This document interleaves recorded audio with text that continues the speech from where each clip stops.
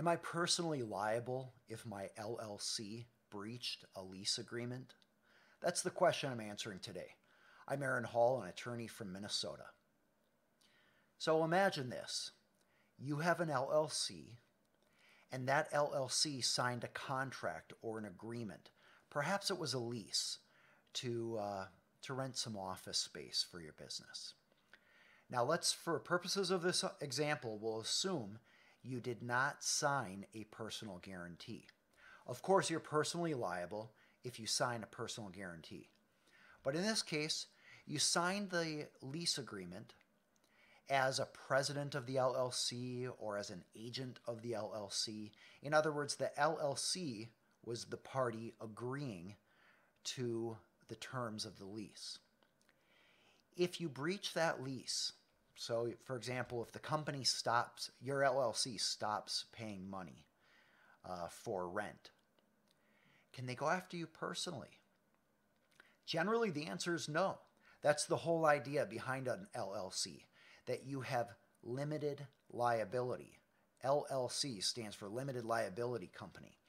Essentially, there is a liability shield between you personally as the shareholder or owner of the LLC and between the LLC, which may actually have liability under a breach of contract.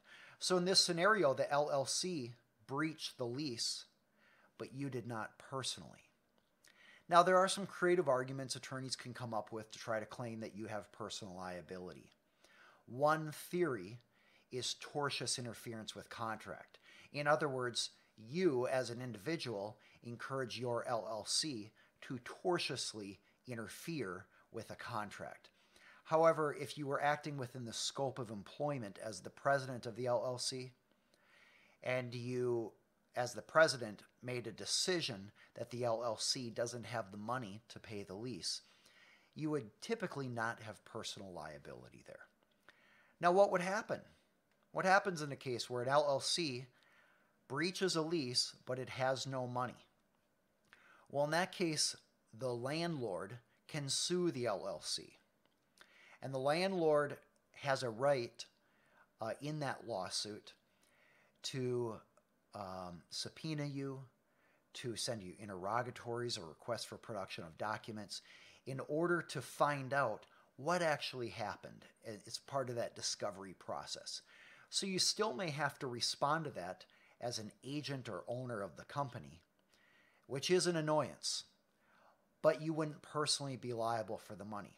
Now, there's one other potential gotcha here, and that is if the company was insolvent, so it didn't have the means to pay its bills, but it was paying a profit distribution to you, then there may be a violation of the dissolution laws and insolvency laws, which would mean you might have to give some of that money back. And it really depends on the circumstances. And real frankly, practically speaking, a lot of times a creditor, like the landlord, doesn't actually go after you for that because it's a small amount of money. There's one other exception to this, and that's the Fraudulent Conveyance Act. There's a statute which basically says, look, you can't take money out of a company and move it to someone else just to avoid liability to creditors.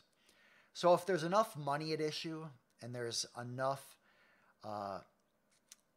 incentive to chase that money, the landlord might have some creative theories to go after that money if it was transferred to you as the owner of the LLC.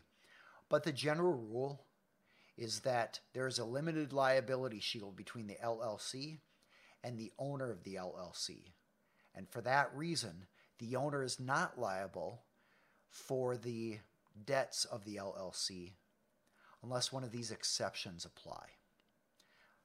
As I referenced in the beginning, if you as an owner sign a personal guarantee, that's a big exception. Then of course you are personally liable because you personally guaranteed under contract that if the LLC can't pay, you would pay. For more information on this, you're welcome to visit aaronhall.com. Again, I'm Aaron Hall, an attorney in Minneapolis, Minnesota.